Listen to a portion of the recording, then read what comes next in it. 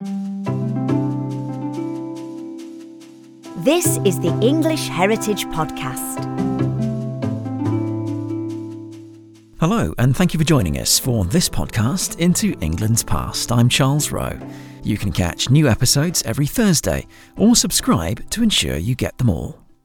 Now, as the nation honours members of the armed forces who died in the line of duty on Remembrance Day on the 11th of November, we're about to discover the stories of 6 of London's finest First World War memorials, each of which is cared for by English Heritage. You can see them all for yourself by following our trail, starting from the Cenotaph on Whitehall and ending at the Royal Artillery Memorial at Hyde Park Corner. Together, all 6 memorials reflect the impact of the Great War, while their fascinating stories reveal different approaches to commemorating the dead. Joining me to guide us through their stories and their symbolism are our 2 guests for today. Hello, I'm Jeremy Ashby and I'm the Head Properties Curator at English Heritage. Hello, I'm Roger Bowdler. I used to work at English Heritage for many, many years. Now I work at a firm called Montague Evans as a planning consultant, but I'm very interested in matters of commemoration and have been involved in quite a few charities about such things. I'd like to start with the memorial that represents everyone lost to the Great War. This was covered in our own podcast episode back in episode 15, in fact. And this is the Cenotaph. Jeremy, could you tell us where the Cenotaph is in London? Certainly. It's very simple. The Cenotaph is right in the middle of a very broad street called Whitehall. That street, for anyone who's got some idea of the geography of London, is the street that links Trafalgar Square at its northern end with Parliament Square, the Palace of Westminster, and Westminster Abbey at its southern end. And it's surrounded by the great buildings of where the civil service is basically run for. All the great departments of state are there, and the Cenotaph is right in the heart of all of that. Nearest tube stop for people who want to go and visit it? Nearest tube stop would be Westminster at its southern end or Charing Cross at its northern end, and it's probably something like 5 minutes walk from either of them. Yes, and I think maybe even Piccadilly Circus, you could do a bit of a walk down from there as well. OK, so what does the Cenotaph mean as a word, Roger? The cenotaph comes from 2 Greek words, and literally it means empty tomb. And that takes you straight to the heart of what it's all about. It's a marker for the hundreds of thousands of dead, 1 million dead from Britain and the Empire who lost their lives in the First World War. Can you tell us who commissioned it then? It's commissioned in 1919 by the government as part of the Peace Parade, celebrating the Treaty of Versailles, and it marked a stopping point in this triumphant procession of victory, at which point the procession would pause and pay their respects to their dead comrades. So originally it was just part of a procession, but it very quickly gained enormous magnetic appeal to the hundreds of thousands of people in Britain who had lost people in the war. The creator was an architect named Sir Edwin Lutyens, is that correct? It absolutely is. And Lutyens is up there with Sir Christopher Wren and Vanbrugh, John Soane, as one of the greatest architects that Britain has ever seen. He begins as an arts and crafts architect, but like lots of people in sort of Edwardian times, he became increasingly interested in classical architecture. And what we've got is this extraordinary tribute to the architecture of ancient Athens turned into a modern memorial. How does this appear? For someone who's perhaps an international listener who hasn't been to London, how would you describe this structure? Well, first of all, I hope they do come to visit it. They'd be most welcome. The structure is like a tall pedestal. It's like an upright rectangular shaft that gets slightly narrower at the top. It's quite an austere structure. There's no sculpture on it. It has a couple of carved wreaths of laurel leaves, which are ancient tributes to fallen warriors.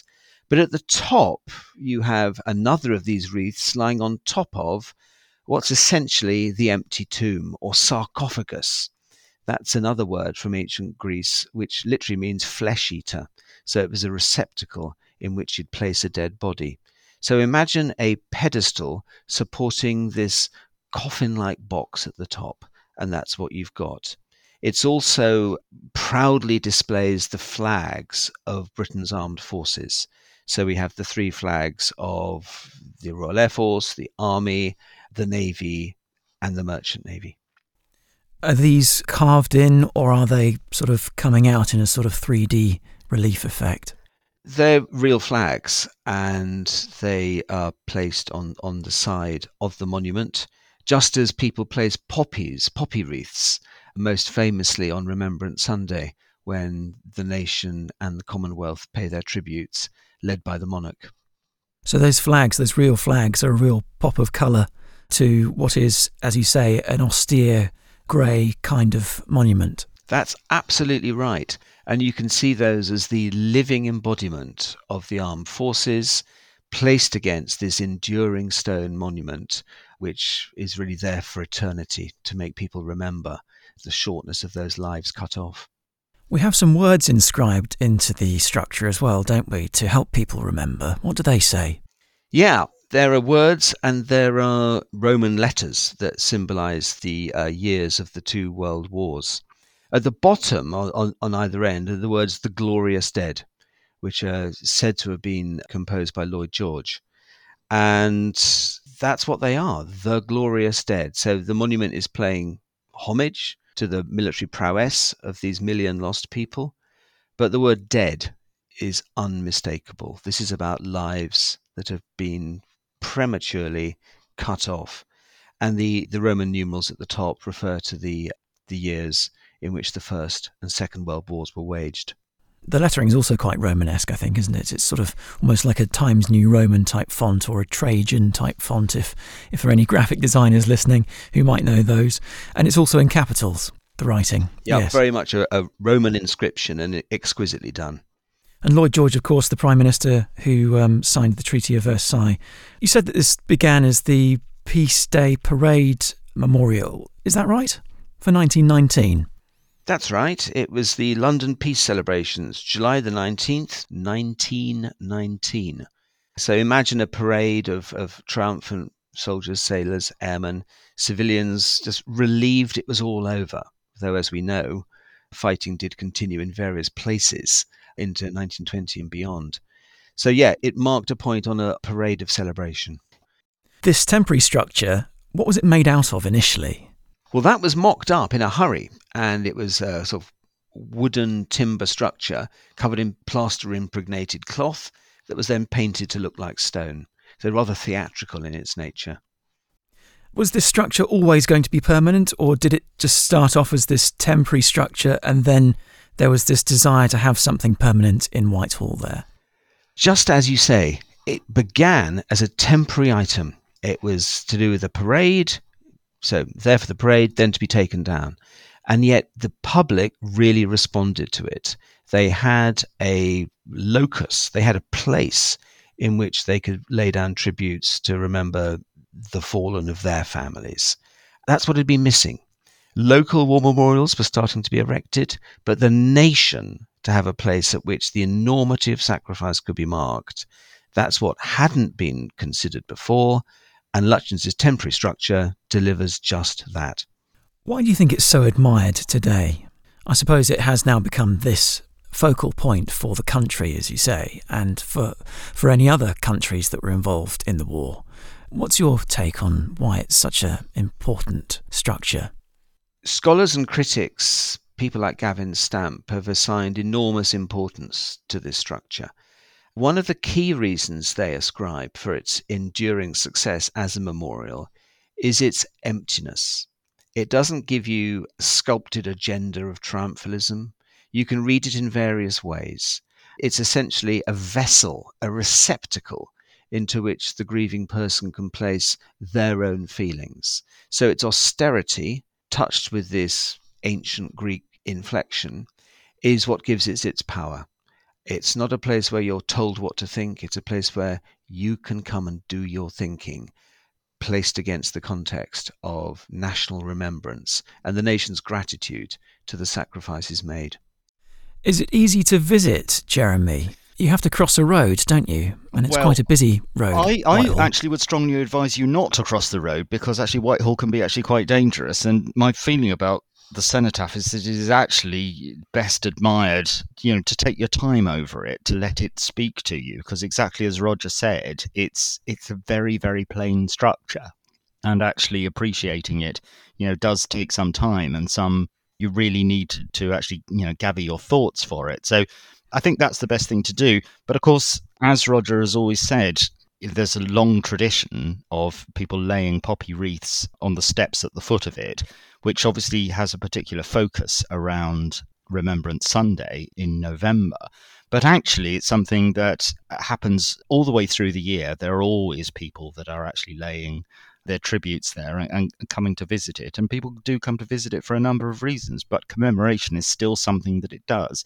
Of course, it's been enormously influential and successful, that what started off as the commemoration of the dead of the First World War that never found their own resting place, it now has massively broadened. And, as Roger has said, it's not just the dead now of the armed forces of the United Kingdom. It now actually speaks very much of armed forces of the Commonwealth. And of course, has come to be the focus of commemoration after many other wars. So it really is probably one of the most significant monuments that English heritage has the privilege of looking after.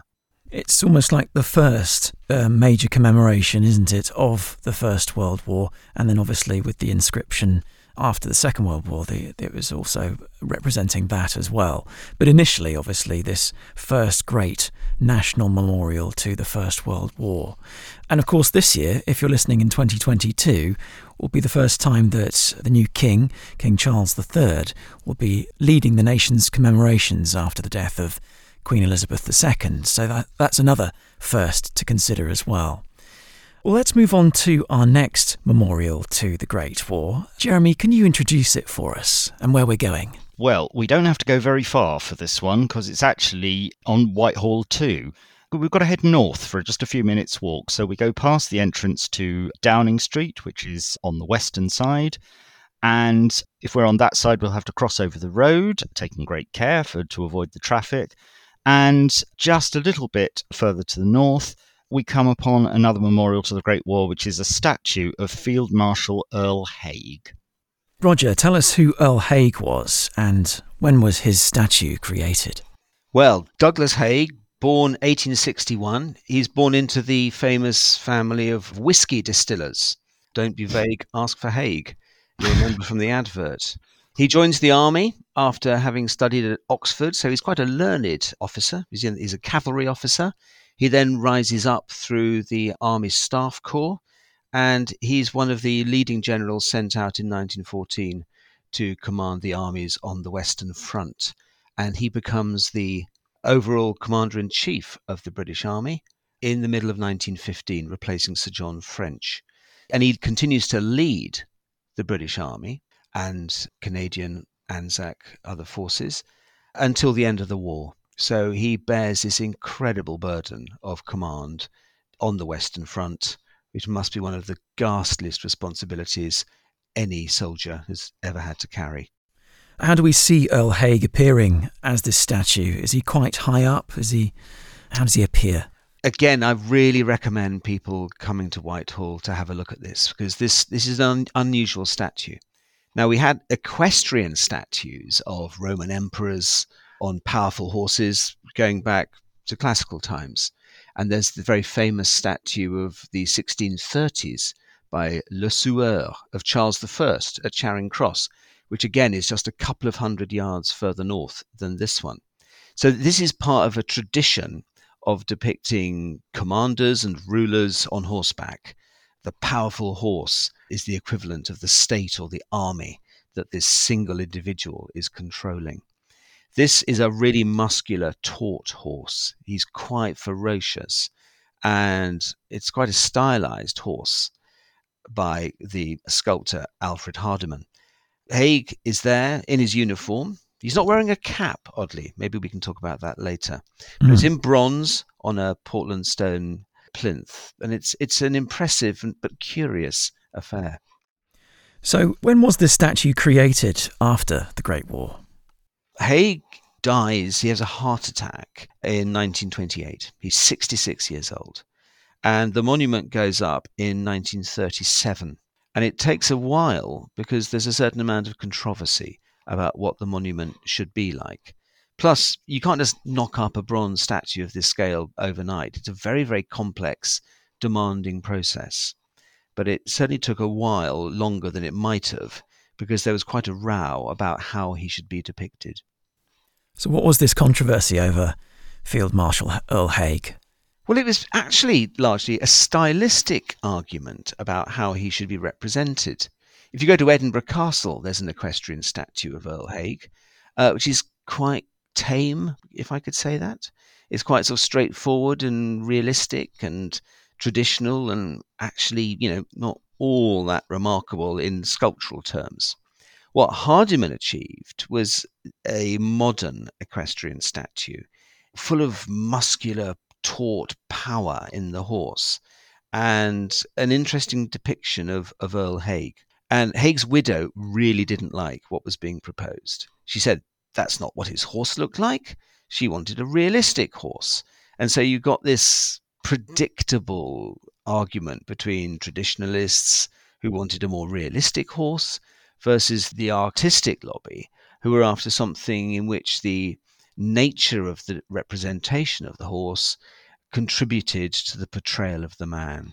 And that's what you get, this sort of coiled, muscular, Greek-inspired horse with Haig on top. Haig looking slightly unusual because he's not wearing his cap. Yes, so tell us about that. Most people, if they've seen maybe the film War Horse, for example, or they've seen black and white images of the First World War, they will have seen the cavalrymen with these distinct hats with these visors over the front, these caps. So why wasn't he wearing that in this statue? For a field marshal to go out without wearing his cap when he's wearing a uniform would be unthinkable. So it's an attempt to place greater emphasis on the portrait of the man by not distracting with the cap. If you look at the statue of Marshal Foch, the French commander near Victoria Station, he's firmly wearing his French cap, or képi, as they call them. So why isn't he wearing his hat? Hardiman, I think it's another challenge to the traditions of the equestrian commander statue. And again, it was a reason for controversy. The other thing that strikes me is that I think Haig, he was unpopular for his decisions on the battlefield as well. Does this sort of feed into the controversy around the erection of this statue? I would say later on it certainly colours people's views about this statue. Initially, the statue was erected in tribute to his hugely important role as the commander on the Western Front, but also his post-war conduct. He was very concerned about the welfare of wounded and mutilated survivors of the war. So a number of Haig memorial homes were set up in which limbless people could be cared for properly.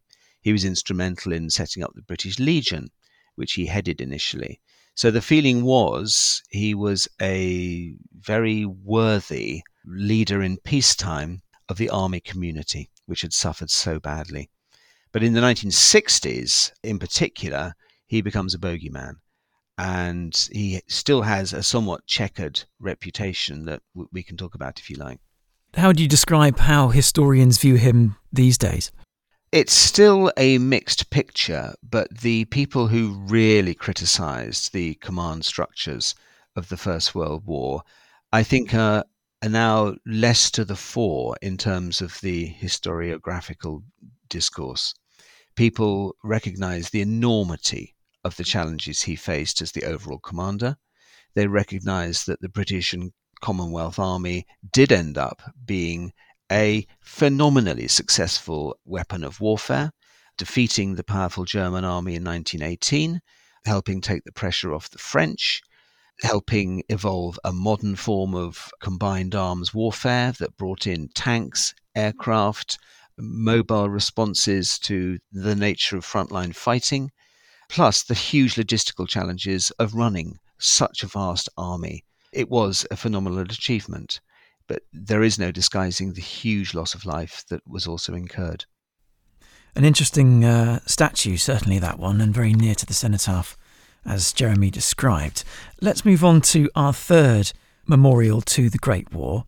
Jeremy, can you introduce how we get there if we are travelling on foot from the Earl Haig Memorial?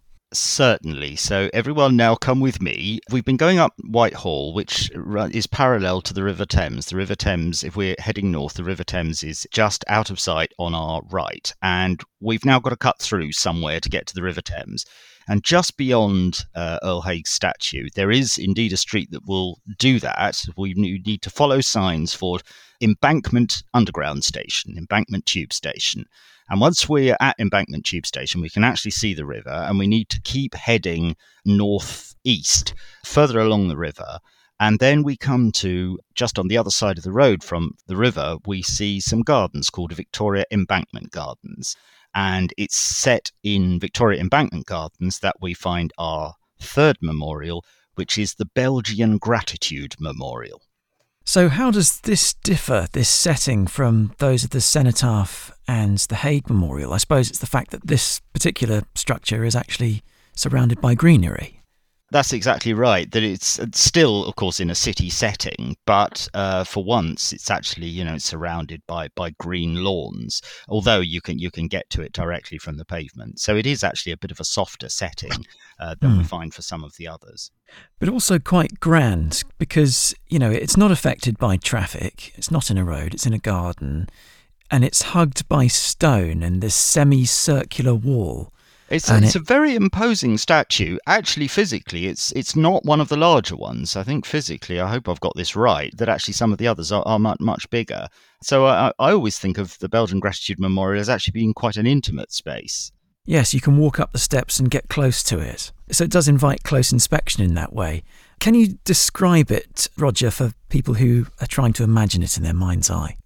So we're in Embankment Gardens. We've got plane trees set behind it.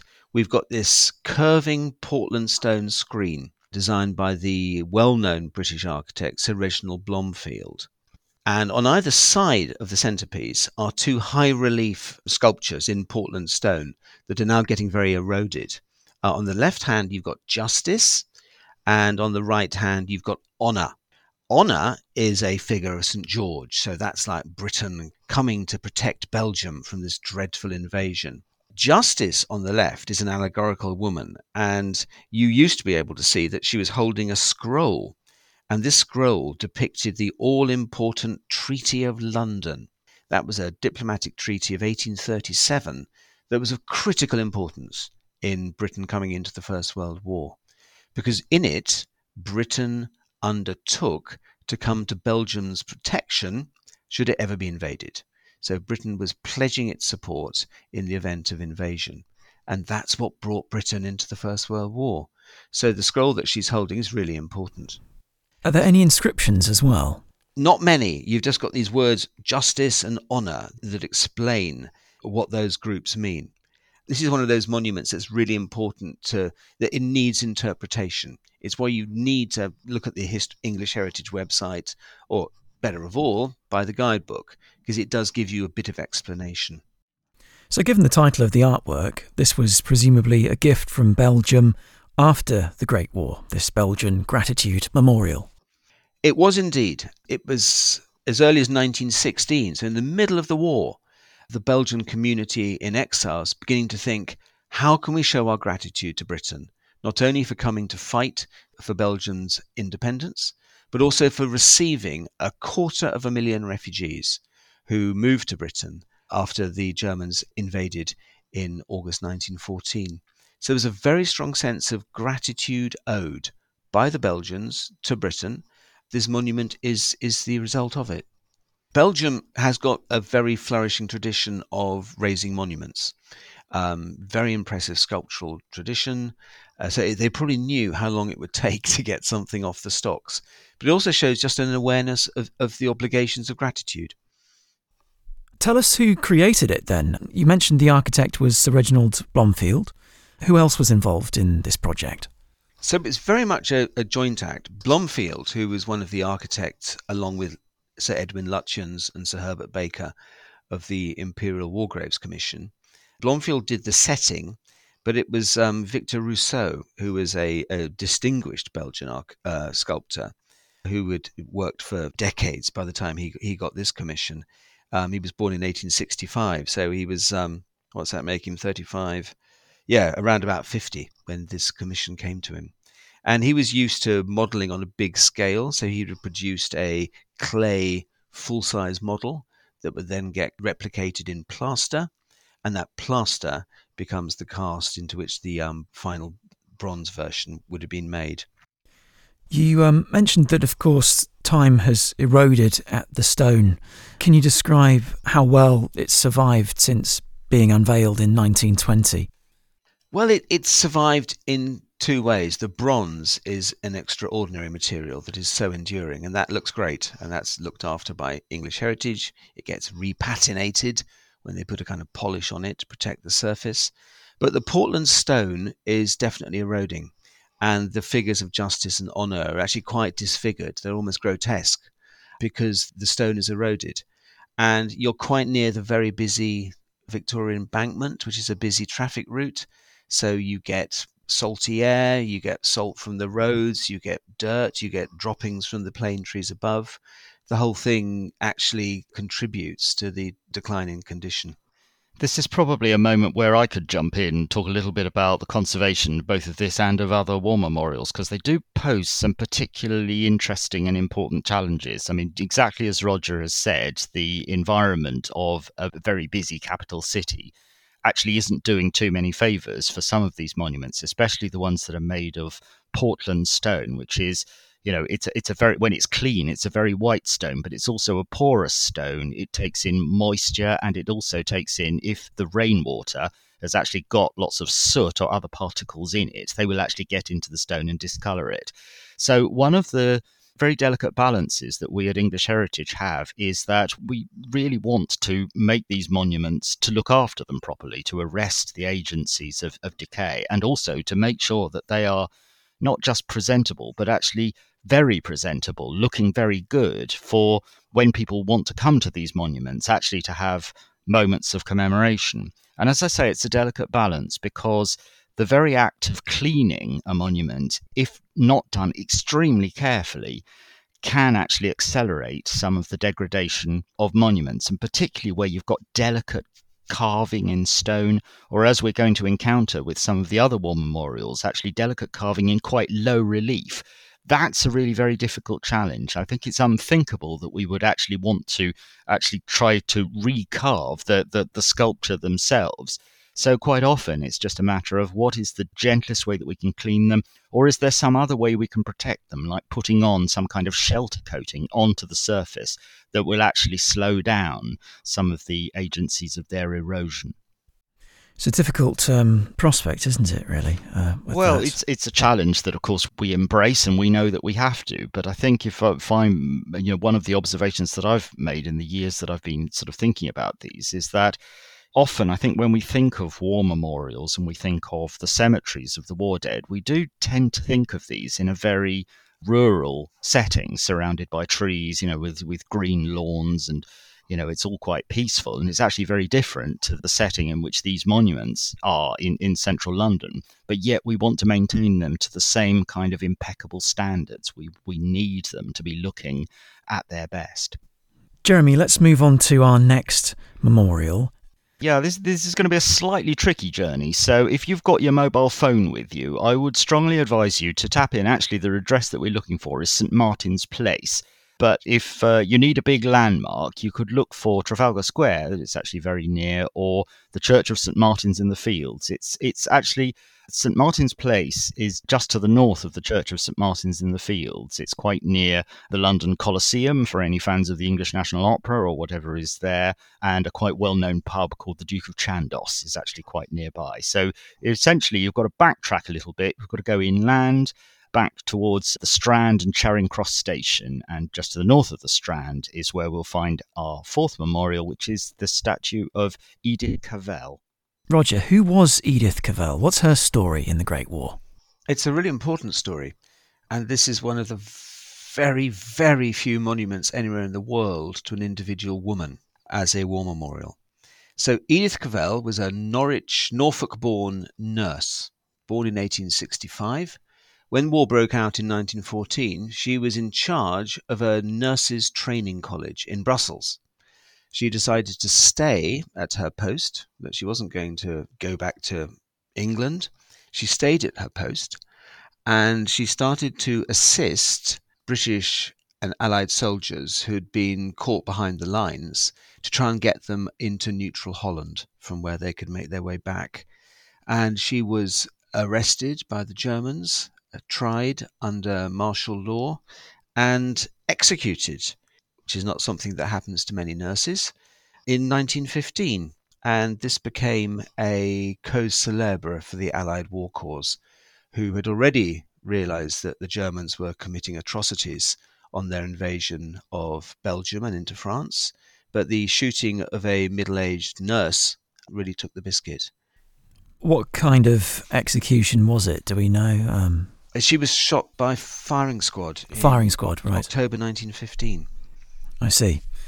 Terrible circumstance, obviously. And I suppose, would it have been more shocking that a woman who's trying to help, isn't carrying a weapon effectively, would be killed in such a sort of quick and brutal manner? Was this quite shocking to the British public?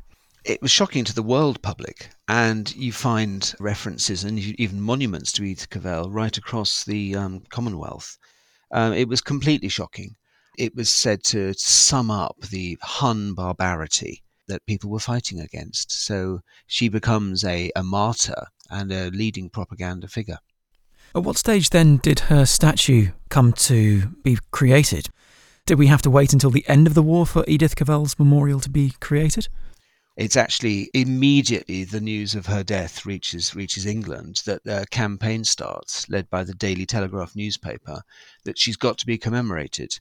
And so this becomes another of the really quite early public monumental responses to be unveiled, which takes place in 1920, when Queen Alexandra does the unveiling of Sir George Frampton's really handsome monument. So if we're standing just outside St Martin's in the Fields Church, we're looking perhaps across the road towards the National Portrait Gallery, how do we see Edith appear to us? Frampton's monument is very admired. It's a very effective and powerful monument that combines elements of tradition and modernity. Her statue is a tall, rather stylized, elegant figure of a woman in marble, looking out straight into the mid-distance. You can imagine her facing off the firing squad. There she is, beneath the single word humanity, which appears above. She stands against a very tall structure which is made of grey granite, and this has a tall shaft with a cross to the principal part in relief. And above that, you have the words King and Country, and right at the top, seated effectively on another cross at the top, is a figure of, really, it's a maternal figure with a big sort of nurse's cross on her skirt. And this woman is cradling a baby. And this is said to represent the protection that Britain afforded the smaller nations which had led it into war. So it's a figure of humanity, but it's also a political figure showing Britain's commitment to world peace, in a sense. And on the back, you've got a wonderful relief of a proud lion standing poised on a rock with the word fortitude. So Britain is in the vanguard of watching out for infractions of the world order, and that's what took it into war. And that inscription is in capitals, similar to the previous memorials we've just discussed. But I think the thing that most people will notice is that Edith and her name, it's etched in gold lettering, is it not? It is, absolutely right. There's a sort of almost a sanctity to stressing her martyrdom, if you like. And you're right, the nature of the inscription is picked out. But as I'm sure you're going to ask me shortly, there's another inscription on this that's really interesting. Yes, so tell us about that one. So this monument was unveiled in 1920, and some people felt it wasn't quite right. There was something missing. Maybe it was a bit martial. It was a bit sort of almost boastful of Britain's prowess at upholding justice. And an organisation called the National Council of Women lobbied to have an amendment made to the inscription. They didn't want anything taken off, but they wanted something added. And that was a famous statement that she had made in her farewell letter before she was taken out to be shot. So on the front of the pedestal beneath her statue, you've got the words Edith Cavell, Brussels, Dawn, October the 12th, 1915. Then you have an added inscription. And the words are these: patriotism is not enough. I must have no hatred or bitterness towards anyone. And I think that is such a thought-provoking inscription to read on a war memorial. What is that supposed to mean, do you think? I think it's a challenge to the concepts of a monument which glorifies triumph and martial achievement. I think it's saying that we need to think about the consequences of peace, we need to think about reconciliation, and we need to think about the true nature of moral courage, which in Edith Cavell's case was facing up to a German firing squad because she was sticking to her principles of helping people. It's almost like she's almost forgiven the enemy as well before she takes her last breath, kind of thing, with this inscription. Absolutely right. I think it's a very Christian commentary on reconciliation and sacrifice. I think it's just really thought-provoking. What's your view, Jeremy? Have you seen this one a few times? I've seen this one many times, and just as Roger has said, I mean, it's an architectural and artistic masterpiece. It's very striking, and I think, quite often when you look at it, you'd actually think that it's actually more modern than it is. It has an angular, very, very sort of bold quality to it. But of course, the actual heart of it is that inscription about patriotism is not enough. Fortunately, that's the side that's facing towards the north, so actually quite a lot of people see it as they pass by. And I'm sure as I was, you feel inspired to actually find out more about the story that underlies this. And of course, it's a very, very affecting story. Well, let's move on to our next memorial, which is in London, of course, as part of the Great War commemorations. Jeremy, can you take us on a trip to where we're going next? I can, but this is the longest journey that we'll be doing in our trip, because we've got to get to the other end of Piccadilly. We've got to get to Hyde Park Corner. So I wouldn't think badly of anyone who would say, oh, let's get a bus or let's get a tube. And actually, you can get a tube fairly directly from Leicester Square or from Piccadilly Circus, which is actually just through Leicester Square and a little bit further towards the west. You get on the Piccadilly line, or you can walk all the way down the broad street of Piccadilly itself. Everything opens out and you are at the space that we now know as Hyde Park Corner. So Apsley House, the home of the Duke of Wellington, is just on the north side of that, and surrounded by a road, there's a broad open space with a large number of war memorials. And the last two that we're going to be talking about today are in the same place, and we're going to start off, I think, by talking about one on the north side of the Hyde Park Corner space called the Machine Gun Corps Memorial. And Roger, can you pick up the story and describe how this memorial appears to the visitor? This is an unusual memorial and a classic example of needing to understand the background before you can appreciate it fully. What you see in the centre, standing on a square plinth, is a very handsome bronze naked figure of a young man who's holding a massive sword. He's completely naked, so the emphasis is on male beauty and vulnerability. And because of the huge sword, we are put in mind of David from the Bible, picking up Goliath's sword perhaps. The strange thing is that this statue is then flanked by two Vickers machine guns, cast immaculately in bronze, with their accompanying kit beside them, and resting against each of their barrels is a large laurel wreath, also in bronze. So the architecture of this, which is in marble, is extremely classical. The statue is very refined and of Renaissance inspiration, but you've got these two bits of the hardware of mass killing, two Vickers machine guns on either side. So it's a really interesting memorial to a distinct branch of the army, which was the Machine Gun Corps. Yes, an interesting contrast that, isn't it?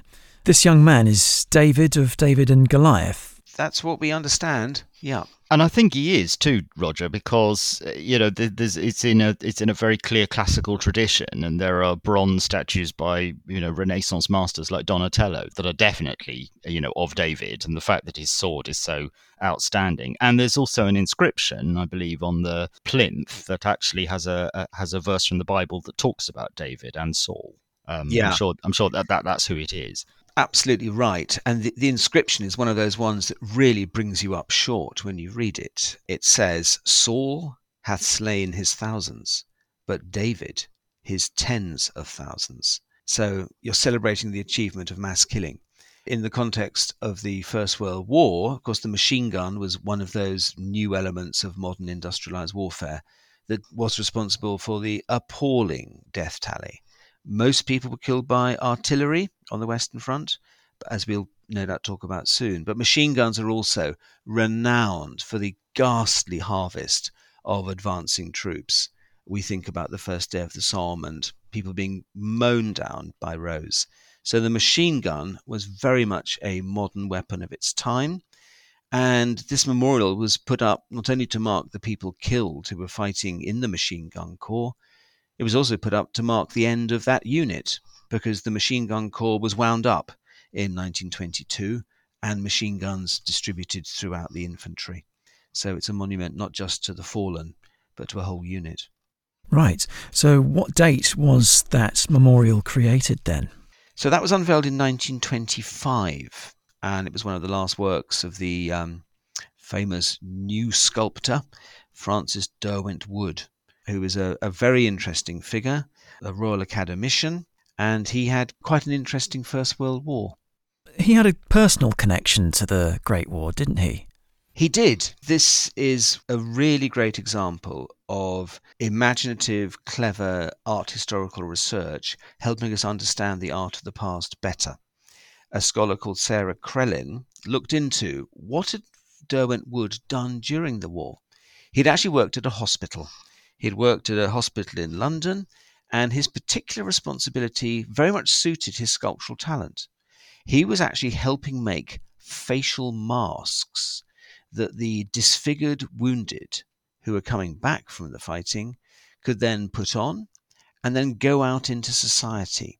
So he was helping disguise the appalling facial disfigurements that some of these men suffered by really turning them out.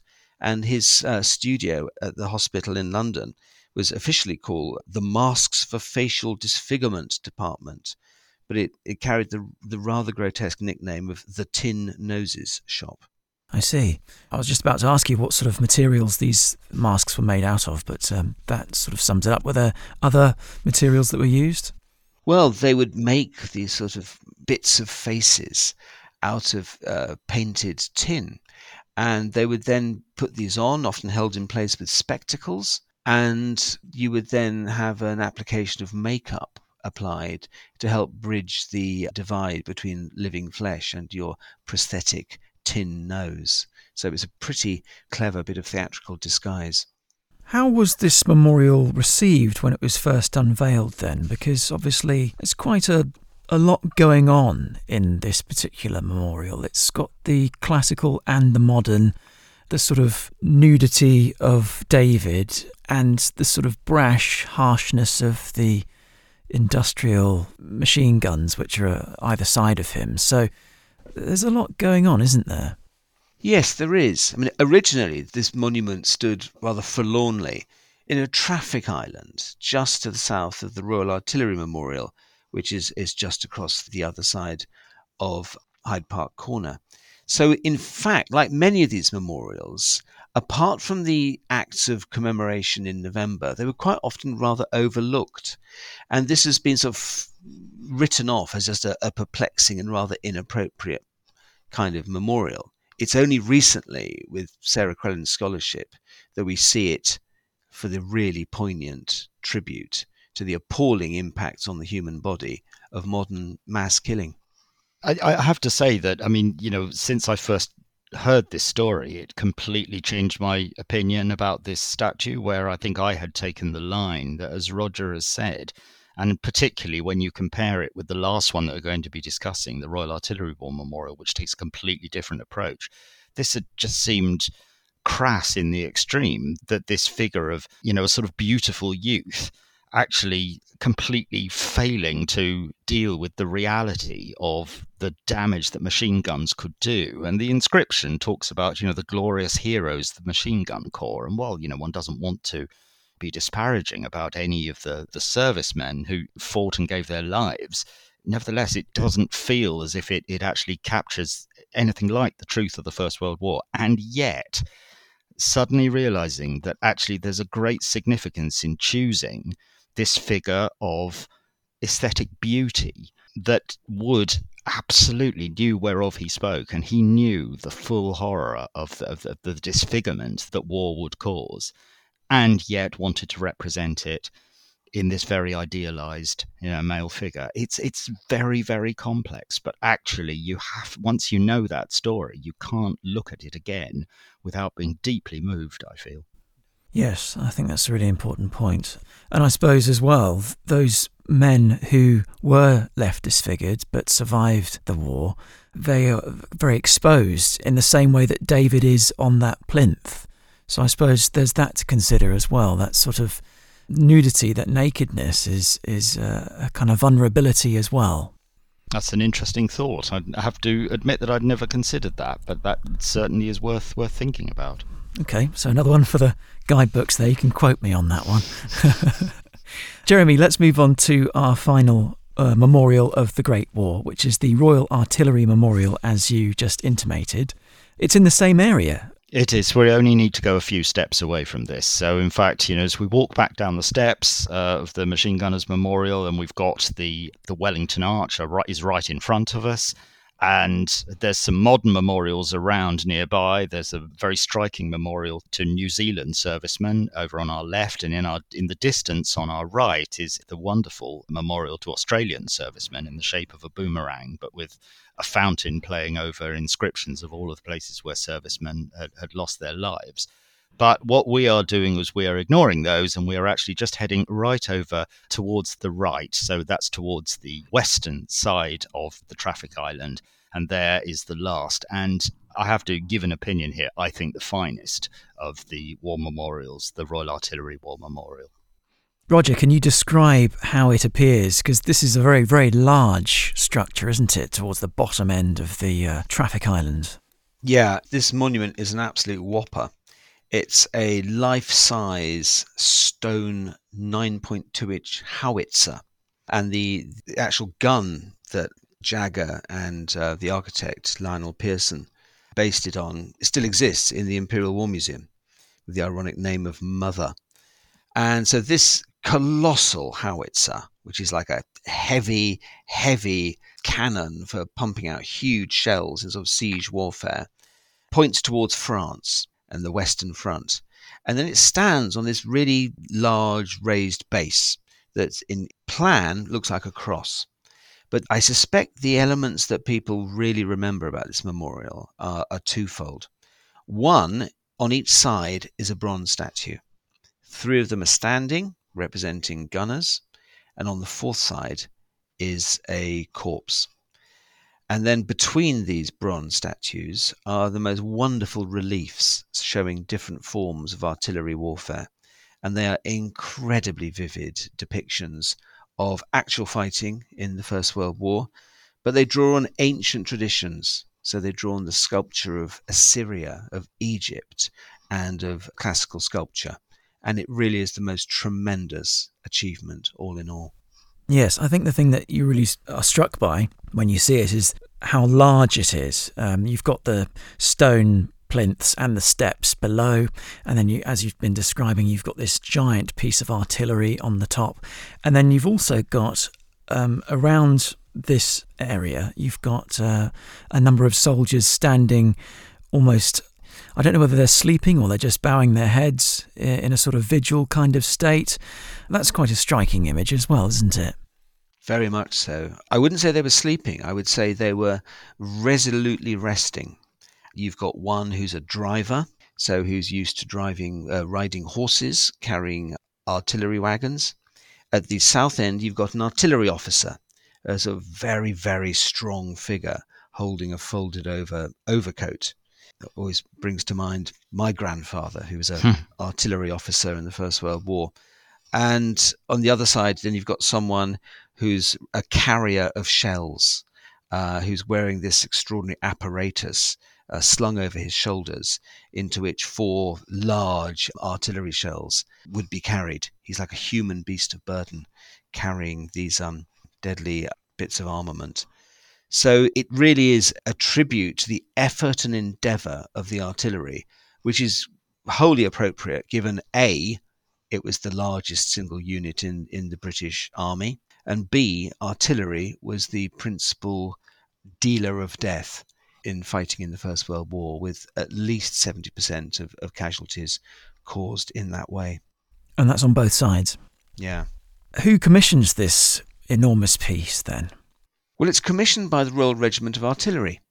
And if you're lucky enough to attend one of their commemoration services on Remembrance Sunday, as I once was, it becomes the centrepiece for the artillery's act of tribute to its fallen comrades from both world wars, but originally set up after the First World War and unveiled in October 1925. You described earlier that there's a fallen soldier lying on his back as part of this structure. What can you tell us about that? It's a real shocker. This is along the north end of the monument, so the end that's facing onto Hyde Park. And you have the 3 standing figures on the west, south and east sides. On the north side is a recumbent corpse, like a classic tomb effigy. And this is sculpted in a very powerful way. You have the man's overcoat pulled over his face. You can peer underneath the collar of the overcoat and see part of his head, but his face is being concealed, as happens with the dead. And then you have an artillery tin hat, a helmet, beside it. And here is a regiment of death. And the inscription that runs around the base beneath which the corpse is included is a quotation from Shakespeare's Henry V. Here was a royal fellowship of death. And when you look at the end of it, you just see that word death and then the corpse on top. It's terribly powerful and a frank depiction of the casualties that were incurred. Is that the only war memorial in London, regardless of whether it's been looked after by English Heritage or not, that actually features someone in a death kind of position? It's not quite the only one. And if you go to East London, if you go to Limehouse, where one of the tremendous churches by Nicholas Hawksmoor is, St Anne's Limehouse, there is a monument which consists of a large bronze statue of Jesus. But on the base of the pedestal is a scene of devastation in a blasted trench with several corpses lying on the ground and a wounded man just trying to recover. But they're very unusual. People normally wanted to concentrate on tributes and salutes to heroism. To depict the dead on the war memorial was quite strong meat. Can I just jump in? Because the bronze is absolutely stunning, and it's once you've seen it, you'll never forget it. But some listeners people who know London may be interested in a couple of other bronzes and similar themes by Charles Sergeant Jagger. Anyone who has to travel through Paddington Station may see the war memorial on the platform 1 at Paddington, and that's got a similar First World War serviceman who's reading a book. He's quite famous when you see him.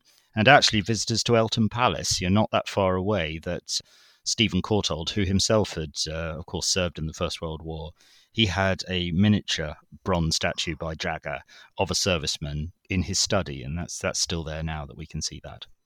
So that was the Royal Artillery Memorial. Architect was Lionel Pearson, and as you've been describing, Jeremy, the sculpture part was Charles Sergeant Jagger. So we've talked about 6 war memorials cared for by English Heritage in this episode, but how many statues and monuments does English Heritage have in its care across London?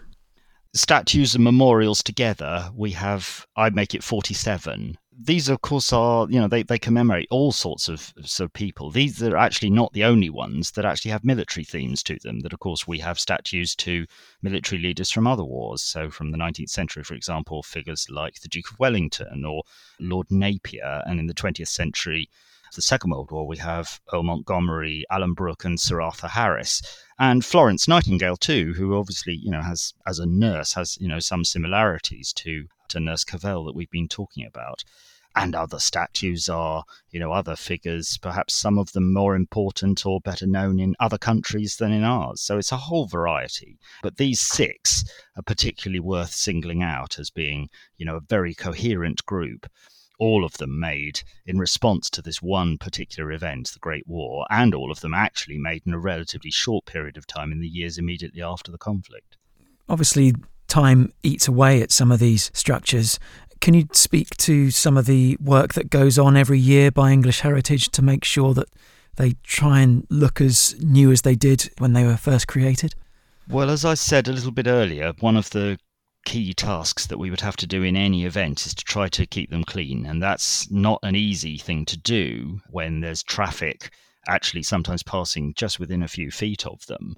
So that's a fairly constant operation. And certainly in the weeks leading up to Remembrance Day, things like the cenotaph, and the Royal Artillery Memorial, we will be trying very hard to keep them clean. It's a bit of a challenge, though. Like, for example, as I said, when rain gets onto Portland stone, if it doesn't dry off quite quickly, it can bring both the grime of traffic pollution and also sometimes some of the sort of vegetal matter from trees, will lie on there and almost give you a sort of green coating. So that's quite difficult to clean off. And actually, in recent years, for the cenotaph and for the Royal Artillery War Memorial, we've actually experimented with some quite innovative methods of conservation, including using what we call a hydrophobic coating, which actually stops the rainwater bringing pollution into the pores of the stone and keeps the moisture out of them. And as I also said, a particularly concern to us is things of the long-term conservation of low-relief sculpture, such as we see on, say, the Belgian War Memorial, or most especially the fantastic low-relief sculptures on the Royal Artillery War Memorial, which are so essential to the significance of that memorial. Sometimes we will have to apply things like shelter coats to actually try to slow down the effect of erosion on them. Can I just reinforce what Jeremy says? The importance and quality of the reliefs on the Royal Artillery Memorial are impossible to overstate. And yet every single year they're suffering. So I would really hope that English Heritage can go on talking with Westminster City Council and try and get those trees cut back a bit, because the shedding of organic matter onto that monument is to the monument's terminal harm. It's a difficult one, isn't it, as well? I suppose everything kind of erodes and erases over time. One thing that doesn't, of course, as long as we make sure that we talk about it, is remembering, it is memory. So I suppose, what do these war memorials represent in today's zeitgeist versus when they were created? I suppose they have a different story for generations today, don't they? Well, if I could jump in first, but I'm sure Roger has thoughts about this too. I have to put my hand up saying I am old enough to remember surviving veterans of the First World War, the men of the old tin hat, or moths, as they used to be abbreviated to, still used to come to Remembrance Day parades and church services when I was a boy. So it's not actually that distant. And I have no problem with saying that things like, Blackadder on the television and other things actually do keep the First World War in remembrance, perhaps more than many other conflicts do. But as I said in connection with the cenotaph, that the meanings of these things become much, much broader, even when the actual institutions that commissioned these statues don't exist anymore. I think there is enough memory of and enough realization that actually conflict has never been eradicated from the face of the earth. Britain is actually still closely involved in many of these conflicts. And I feel, English Heritage feels, and I think many other people do feel, that actually these memorials provide an invaluable focus for reflection on all of those subjects, and that actually they have some of the most powerful messages for the modern world of any of the sites that we look after. I agree with all of that, and their message is ultimately one of asking people to remember the ghastly price of modern conflict. You haven't got to sign up to the agendas of triumphalism, patriotism, to find them worthwhile to study. They make you think, and that's what a monument means. It's an appeal to the mind. And I think it's the power of those monuments is borne out every Remembrance Sunday, when you see them as centres of remembrance services and people go to pay their own tributes. They're also amazing works of art. So it's such a relief for the citizen that they're in the best care that they could have. And I would just urge everyone to go and explore them for themselves and just think of the stories that they embody. Well, as we approach Remembrance Sunday and Armistice Day, perhaps that's something that listeners might want to do as they walk across London, perhaps listening to this episode, and they can reflect on all those things that we've just discussed. So thank you both for taking the time to talk us through these 6 war memorials, edifices that remember the Great War, and for helping in a small part as well, at least through audio, keeping the memory of that conflict and all its lessons alive and in our thoughts. So thank you both. Thank you very much. It's a pleasure. Thanks so much.